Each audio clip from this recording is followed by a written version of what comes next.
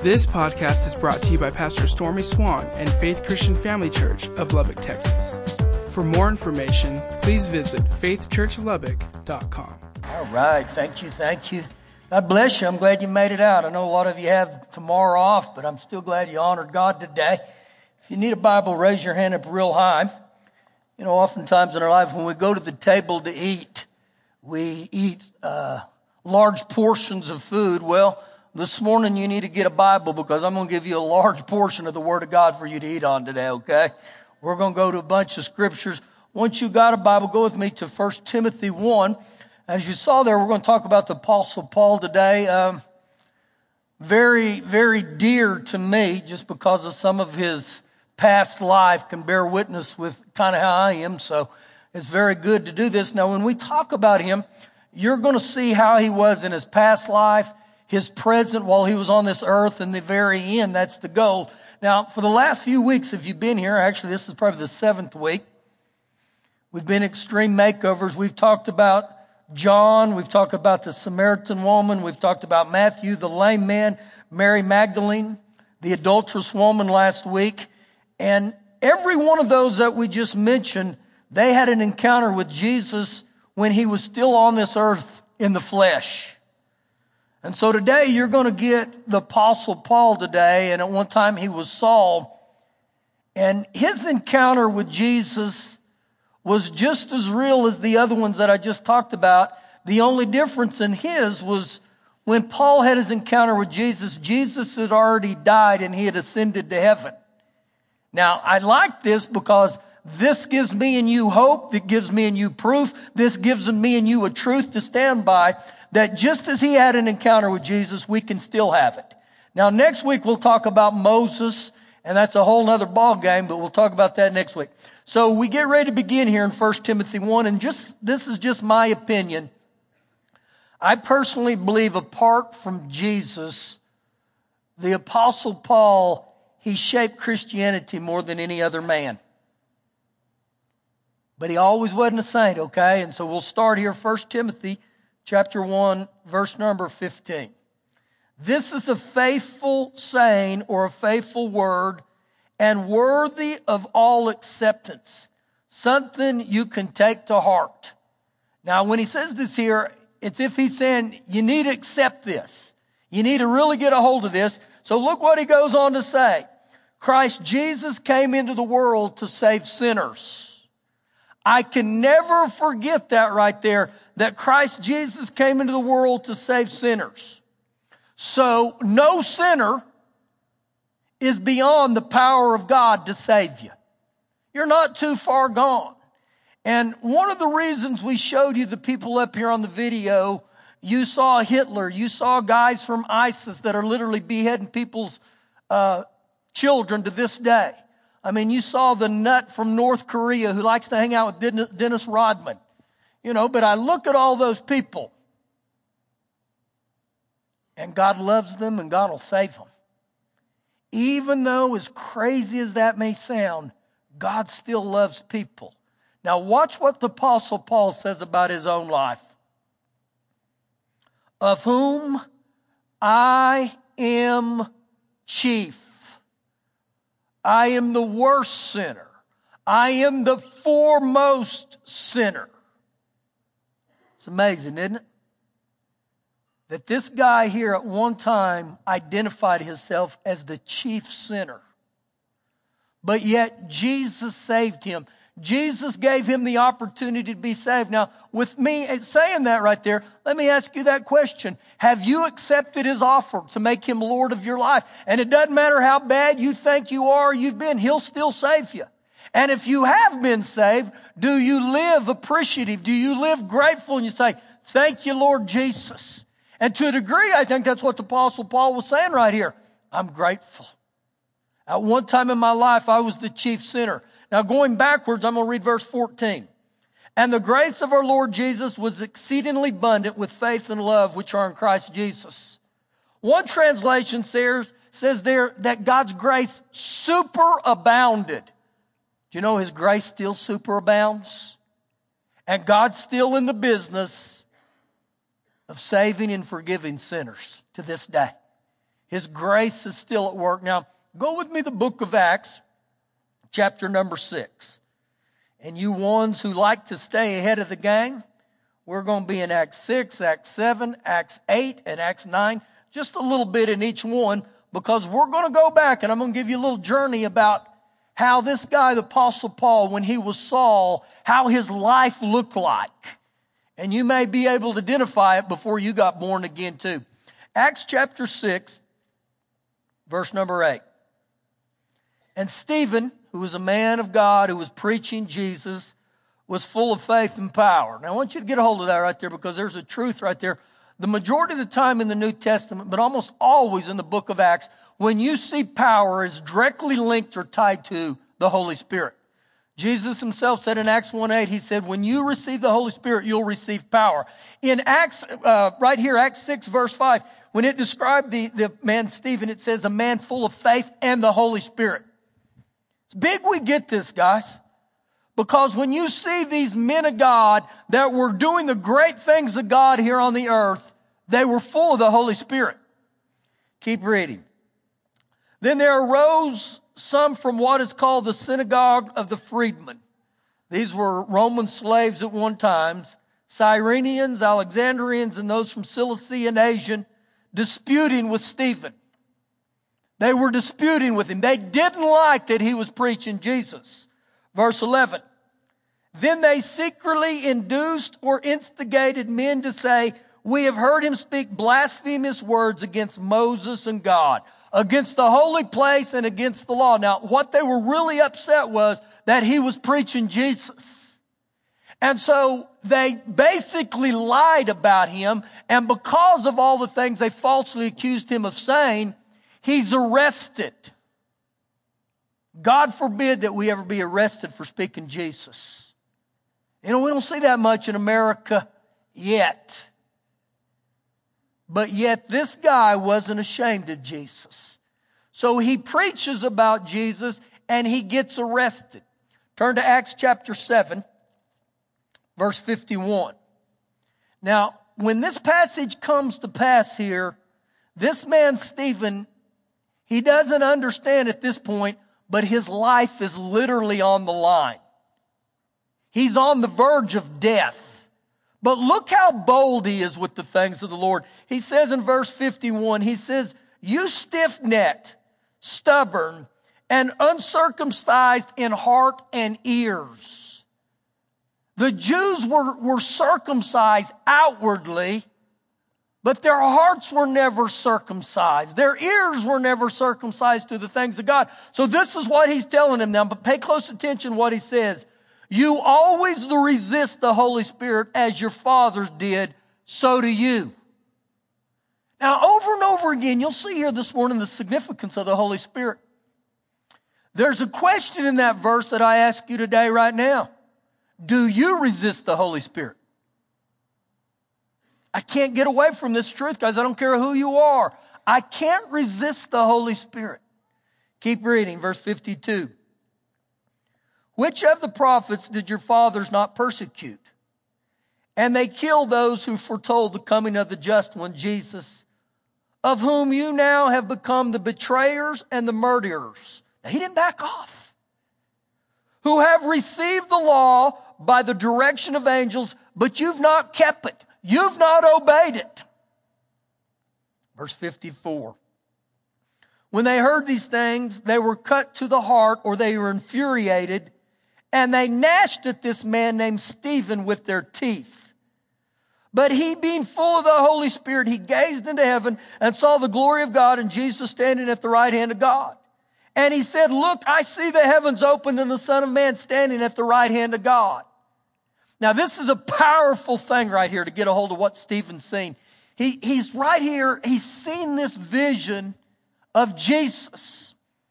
And in Acts 1, beginning in verse 9, when Jesus ascended into heaven, he went and he sat at the right hand of the Father. In Hebrews chapter 10, verse 12, it says, forever he'll be seated at the right hand of the Father. You know why Jesus was seated at the right hand of the Father? Because you don't sit down until the job's done. The job was done. He finished it, and he did it with great victory and authority. So what's the significance of this? Stephen sees this vision of Jesus, but Jesus isn't seated at the right hand of the Father. It says he sees him standing up. And I believe the significance of this is because of what is beginning to happen with this man of God named Stephen, that he gets all of heaven's attention so much that Jesus stands up. And when Jesus stands up from the throne room of God, it's as if he's giving him a standing ovation. You know why? He didn't back off from the things of God. He kept telling them the truth. So we pick up verse 57. Then they cried out with a loud voice. They stopped or they covered their ears and they ran at him with one accord. And they cast him out of the city and they stoned him.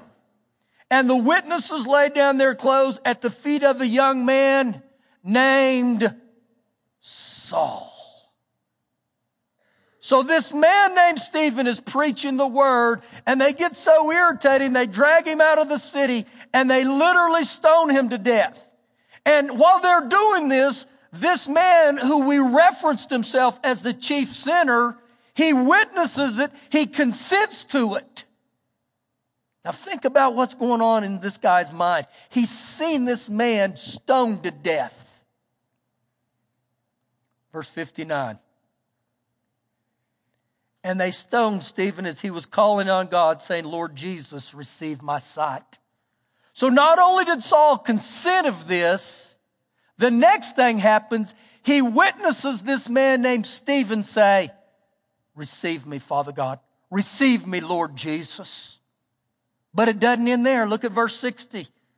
Then he knelt down and he cried out with a loud voice, saying, Lord, do not charge them with this sin. Can you imagine how powerful this was?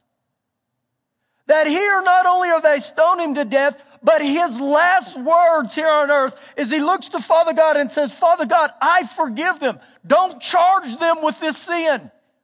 Exactly what Jesus did on the cross.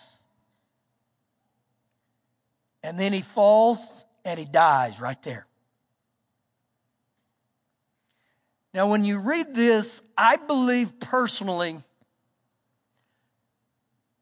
that the man named Stephen, the things he did and Saul witnessed before his eyes, I think it put a seed on the inside of Saul. I don't think he ever forgot this. Keep reading chapter 8, verse 1. Now Saul, here he's again, was consenting to his death. At that time, great persecution arose against the church, which was at Jerusalem, and they were all scattered throughout the regions of Judea and Samaria except the apostles. As for Saul, he made havoc, cruelty, or violence of the church, entering every house and dragging off men and women, committing them to prison. Now, the reason I read this to you is I want you to get a biblical sense or a biblical glimpse of why the Apostle Paul referred to himself as the chief sinner. But I can never get away with what we've read first in 1 Timothy 1:15. He said, for this cause Jesus came into the world to save sinners. Paul was a candidate, just like you and me. Even though he had a bad past, even though he had lived in incredible sin. Go with me to chapter 9, verse 1. Then Saul, still breathing threats and murders against the disciples of the Lord, went to the high priest. And he asked letters from him to the synagogues of Damascus, so that if he found any who were of the way, whether men or women, he might bring them bound or in chains to Jerusalem. So when you read this, you say, why was Saul so anti-Jesus? Why did he do this because of all these believers? Paul was very jealous for his Jewish beliefs. Now understand this about Paul himself. He was a Jew. He was a Hebrew. He was a Pharisee. that was raised under some of the strictest guidelines of a Jew. He studied under a man named Gamaliel, and so he did not like when they were preaching Jesus. He despised it. Verse 3. As he journeyed, he came near Damascus, and suddenly a light shone around him from heaven. Now understand this. He's on his way to Damascus, and you know why he's going to Damascus? He's going to kill some more Christians. Right here, in one of the most extreme situations in life as far as sin is concerned, Jesus has this encounter with him. Watch what happens. Verse 4. Then he fell to the ground and he heard a voice saying, Saul, Saul, why are you persecuting me? Remember, Paul was persecuting people, and Jesus said, when you persecute people, you're persecuting me. When you oppose people in the name of Jesus, you're opposing me. Verse 5. And he said, who are you, Lord? What a question. Saul asked Jesus, he says, who are you, Lord? Now pay close attention to Jesus' response. Then the Lord said, I am Jesus whom you're persecuting. It's hard for you to kick against the goads. It's useless for you to resist. And so when he says, who are you? Jesus identifies himself and says, I'm Jesus. Now watch what happens next. Verse 6. So Saul, trembling and astonished, said, Lord. I believe right there at that moment, the man named Saul gets born again. Jesus identifies himself as Lord, and Saul says to him, Lord, Lord. Keep reading. What do you want me to do? Then the Lord said to him, arise and go to the city, and you will be told what you must do. And the men who journeyed with him stood speechless. I bet. Can you imagine this setting? Hearing a voice, but seeing no one. And I still wonder to this day, how many of those men that were on their way to Damascus with him to kill Christians, how many of them got born again that day also, or later on in their life? They witnessed this. They watched this extreme makeover. They watched this guy named Saul, who was consenting to all these deaths, have this Jesus experience. Verse 8. Then Saul arose from the ground, and when his eyes were opened, he saw no one. But they led him by the hand and brought him into Damascus, and he was there 3 days without sight, and neither ate nor drank. Now there was a certain disciple at Damascus named Ananias, and to him the Lord said in a vision, Ananias, and he said, here I am, Lord. So the Lord said to him, arise and go to the street called Straight, and inquire at the house of Judas for one called Saul of Tarsus, for behold, he's praying. Something big right there we can learn, every one of us. When we get born again, we should develop a prayer habit. We ought to be men and women of prayer. We ought to be ones that get before God on our hands and knees. And so he sees him praying in this vision. And in the vision, he has seen a man named Ananias coming in and putting his hand on him so that he might receive his sight. Now Ananias was a believer. Ananias was a son of the Lord Jesus. He'd gotten saved, and he knew that he could go in there, that in the name of Jesus, this is Mark 16, he'll lay hands on the sick and they'll recover. So he's just going to obey what the Lord Jesus instructed.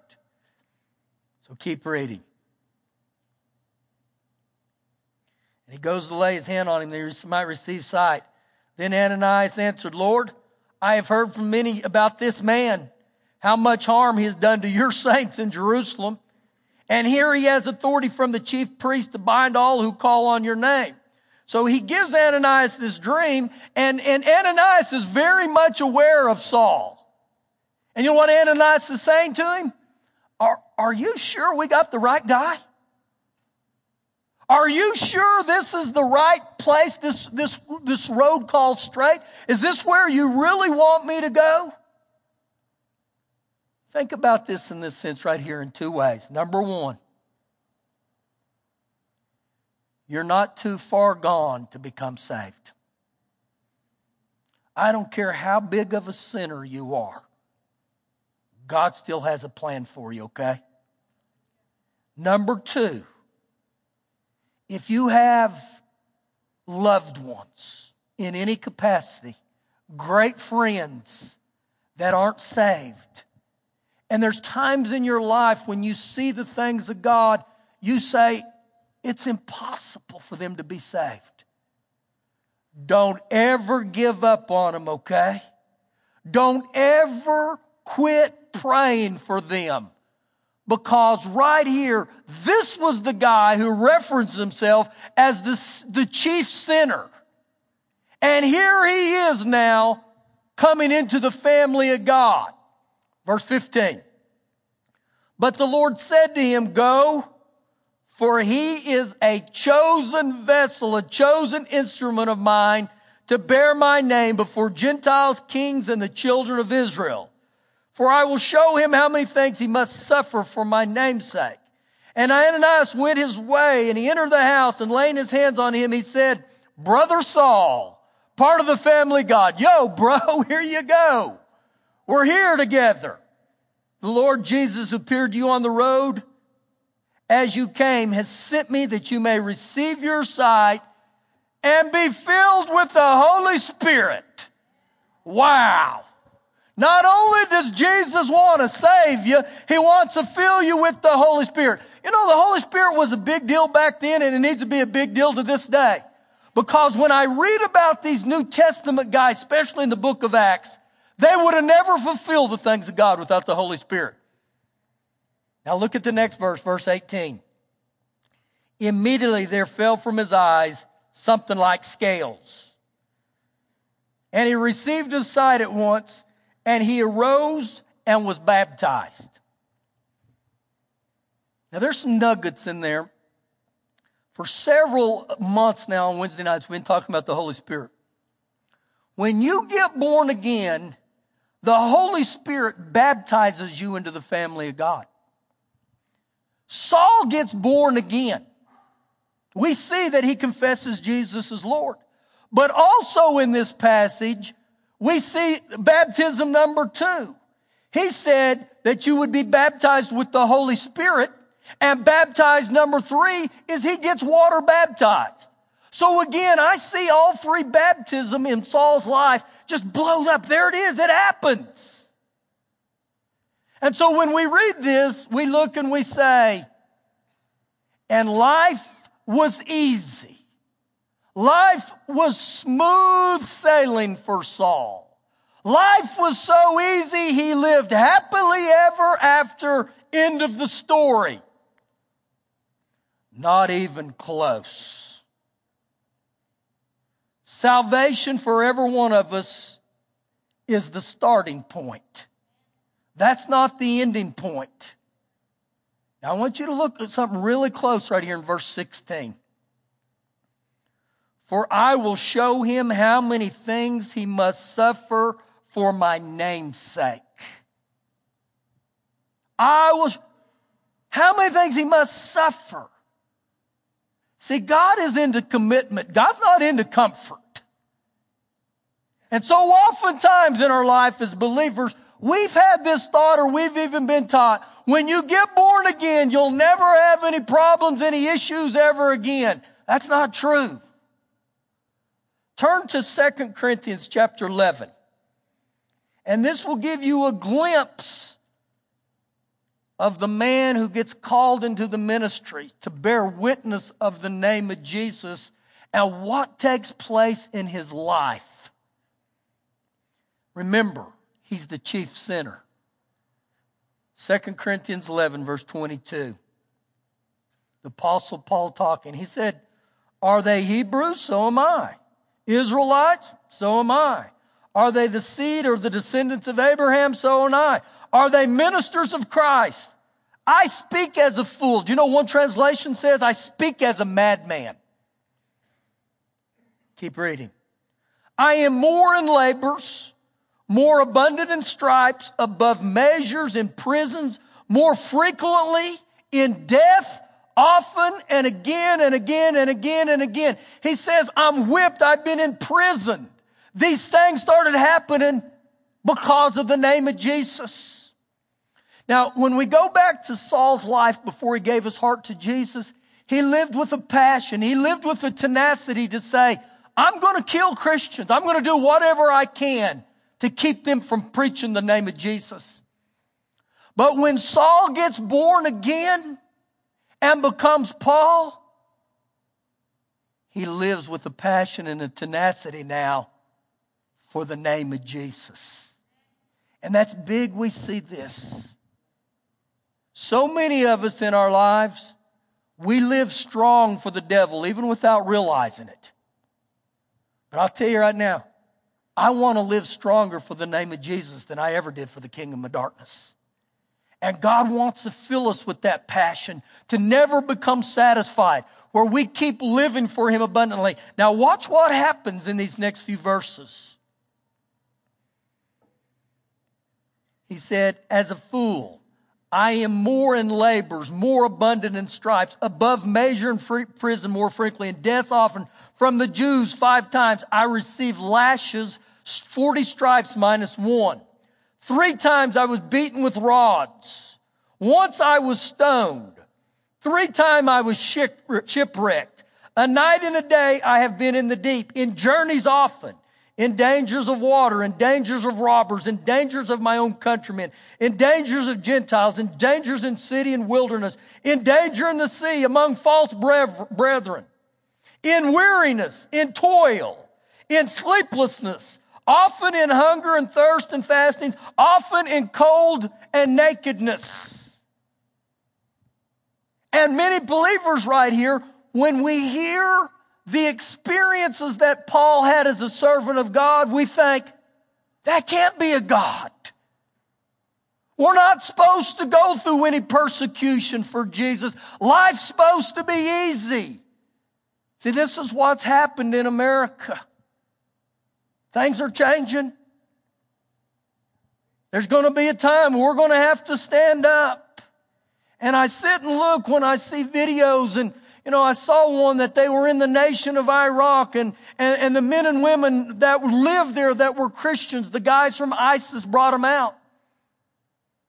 And they took their children. And right there in front of their children, they would say to their mother and father, denounce Jesus or we're going to cut the children's head off.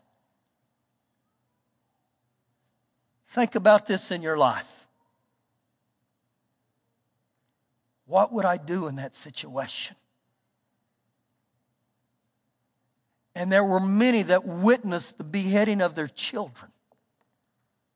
And we as Americans, we get frustrated when we're caught 20 minutes in traffic. We get frustrated when we say something about Jesus and we get persecuted just a little bit right now. But yet, here was a man who said, you know what? I used to be the chief sinner. Now I'm going to live for the Lord all the days of my life. Now turn back to 1 Corinthians chapter 15, and I want you to see this. 1 Corinthians 15. This man was incredibly humble. Verse number 9.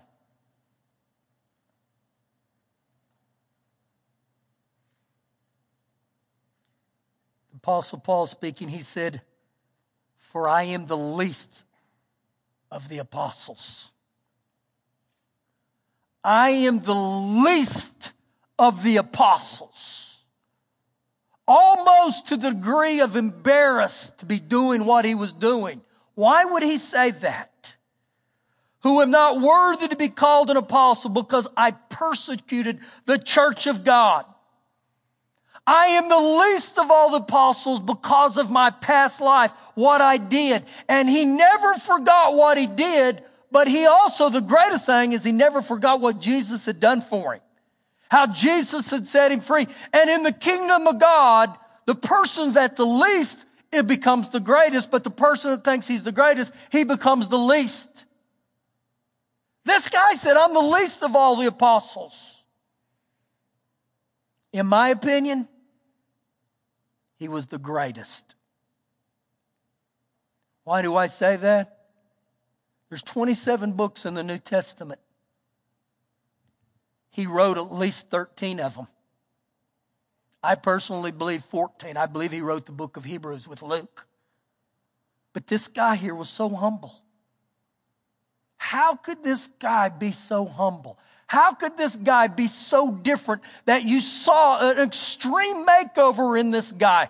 Look at verse number 10. But by the grace of God, I am what I am. And His grace toward me was not in vain. It wasn't useless. I didn't do anything with what He called me to be, but I labored more abundantly than they all. Yet not I, but the grace of God which was in me. He said it was all by the grace of God. He understood the calling. He understood I had to work hard. The New Living said, he said it was because God poured out His special favor on me. So when I look at this, what happens with the Apostle Paul, you literally get to see a man who was a mess that became a miracle. A man who had an experience and an encounter with Jesus. Now, I want you to think about a couple things, what we've read today already. You know, in God's eyes, sin is sin. But as human beings, many times, we want to categorize sin. That this one is worse than that one. And so I think this would probably be unanimous if I ask us to raise our hands. If I said, how many of you believe the murder of another human being would be one of the worst sins you could possibly do? We'd all probably agree. In saying that, do you believe that people commit murder can still go to heaven? Here's the Apostle Paul, guys. And I don't know for sure that he ever killed anyone himself, but he consented of it. And when we get to heaven, the Apostle Paul will be there. The reason I tell you that is to see God's still in the saving business. Now, I'm not saying there's not consequences for killing somebody. There's going to be consequences.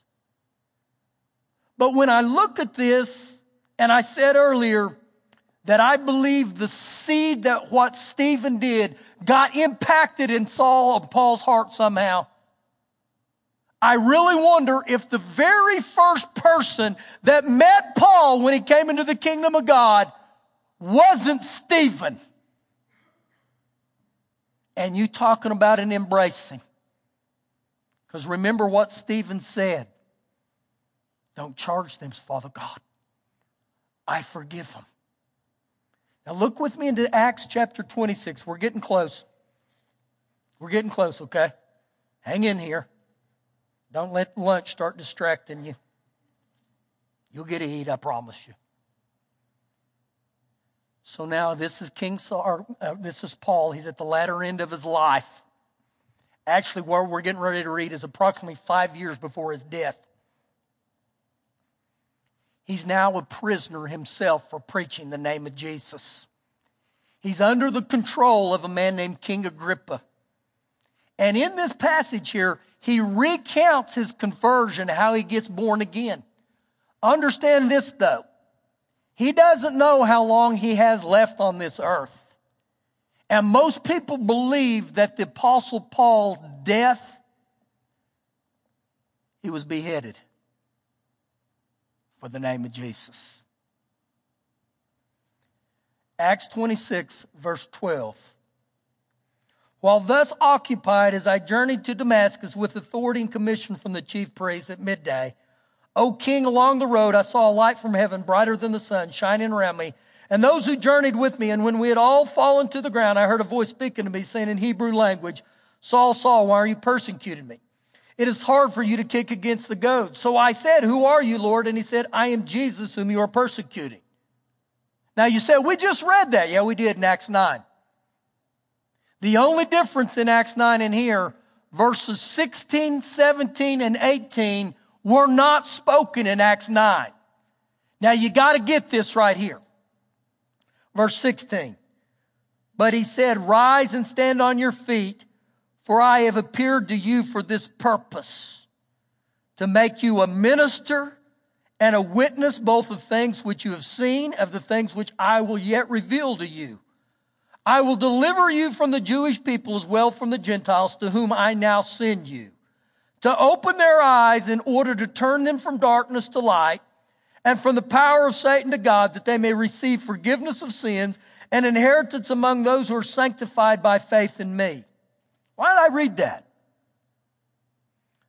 Only when you fulfill your purpose on this life will you be fulfilled on the inside. See, many of us, we get up Monday morning and we go to work and we think, it's just my job. It's not just your job. Just as this was Paul's purpose, let me read verse 18, and this is your purpose. This is my purpose, and listen. To open their eyes in order to turn them from darkness to light and from the power of Satan to God, that they may receive forgiveness of sins and inheritance among those who are sanctified by faith in me. You're called to be a witness. You're called to be Jesus' hands and feet where you work. Did you realize that you may be the only example that people will ever see of the Lord Jesus? And I know there's ones of you in this room that you are literally letting the Lord allow you to evangelize your workplace. I applaud you. I worked for 18 years in a place where I believe I was the only Christian. And there was persecution. But there's fruit from it now that I can look at certain ones and I can see I tell them the truth. And many of them will be in heaven. And it's the same with me and you. You can't back off just like the Apostle Paul didn't back off. Look with me in 2 Timothy 4, and this is what we'll end with. 2 Timothy chapter 4. And as you're turning there, I'm going to quote a couple things that the Apostle Paul did. He said in Philippians 3:13, he said, one thing I do, now listen real close. One thing I do, I forget my past. And I look to the future. I look to the things that are before me. And every one of us in this room, we have some form of a past. And if I keep allowing myself to revert back to my past, if I keep looking back and I keep looking back, it paralyzes my future. Paul wouldn't allow that to happen. Think about this, guys. This was the guy who said, I'm the chief sinner. And I know some of us in this room, we kind of think, well, we may have ran him a close race. But one of his keys was, I quit looking back to my past. I can't change my past. Yesterday's over. Tomorrow's not here. All I have is today. And so if I live within my past, I live with a continual depression, defeat. I become agitated. I become angry. And when all those are symptoms in my life, it's a sure sign I'm a victim of my past. See, that's where the grace of God comes in. And you say, Father God, take me out of that. Wash me from my shame and my guilt and move me forward. And understand this about your past. There will be people that will try to remind you of your past. But you know what? You come to the conclusion and you understand, just as we sang, whoo, He's a good, good God. And I'm a child of God. I'm a new creation. I'm a 2 Corinthians 5:17 to 21. I am the righteousness of God in Christ. And I don't allow that to stop me. Now look how he ends his life in 2 Timothy chapter 4, starting in verse 6. He said, for I am already being poured out as a drink offering. You know what he's talking about here? Death. He understands, guys, he's on the verge of death. His life on this earth is about over. Verse 7. I have fought the good fight. Those words are interesting to me. He said, I fought the good fight. This thing called life is a fight. It's a battle. And as long as you're here on this earth, you're going to be in a battle. And you say, I don't want to be. Too bad. The Bible's very clear. We wrestle not against flesh and blood, but against the demonic entities. And so you're in a battle. You're going to have to fight. This is the same man who said in Galatians 6:9, he said, don't grow weary in doing good. He had to fight off weariness himself.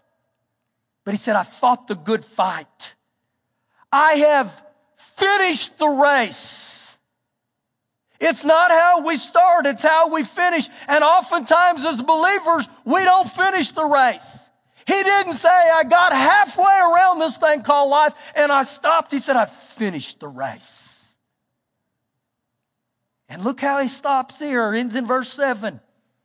I've kept the faith. I've been faithful to the call.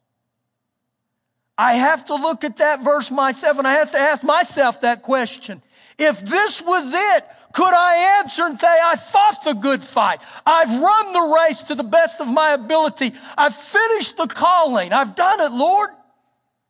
See, it's the thing every one of us have to ask ourselves. And he ends in verse 8. Finally, there is laid up for me the crown of righteousness, the fullness of eternity, which the Lord, the righteous judge, will give to me on that day, and not to me only, but also to all who have loved his appearing. Now, here's a great question for you today. Is your life preparing you for death? Is your life preparing for you for death? See, understand this, when we talk about death, it's not if I'll die, it's when I'll die. And when that day comes, it's over. As far as this place called earth. I can't go back. I can't change nothing. I'm either going to go into eternity in heaven or I'm going to go in eternity in hell. And he said right there that I'm going to stand before the judge and you're going to stand before the judge and we're going to give account for everything we've done. And so when I look at all this, I want to live life to its fullest. Thank you for listening today. For more information, please visit faithchurchlubbock.com.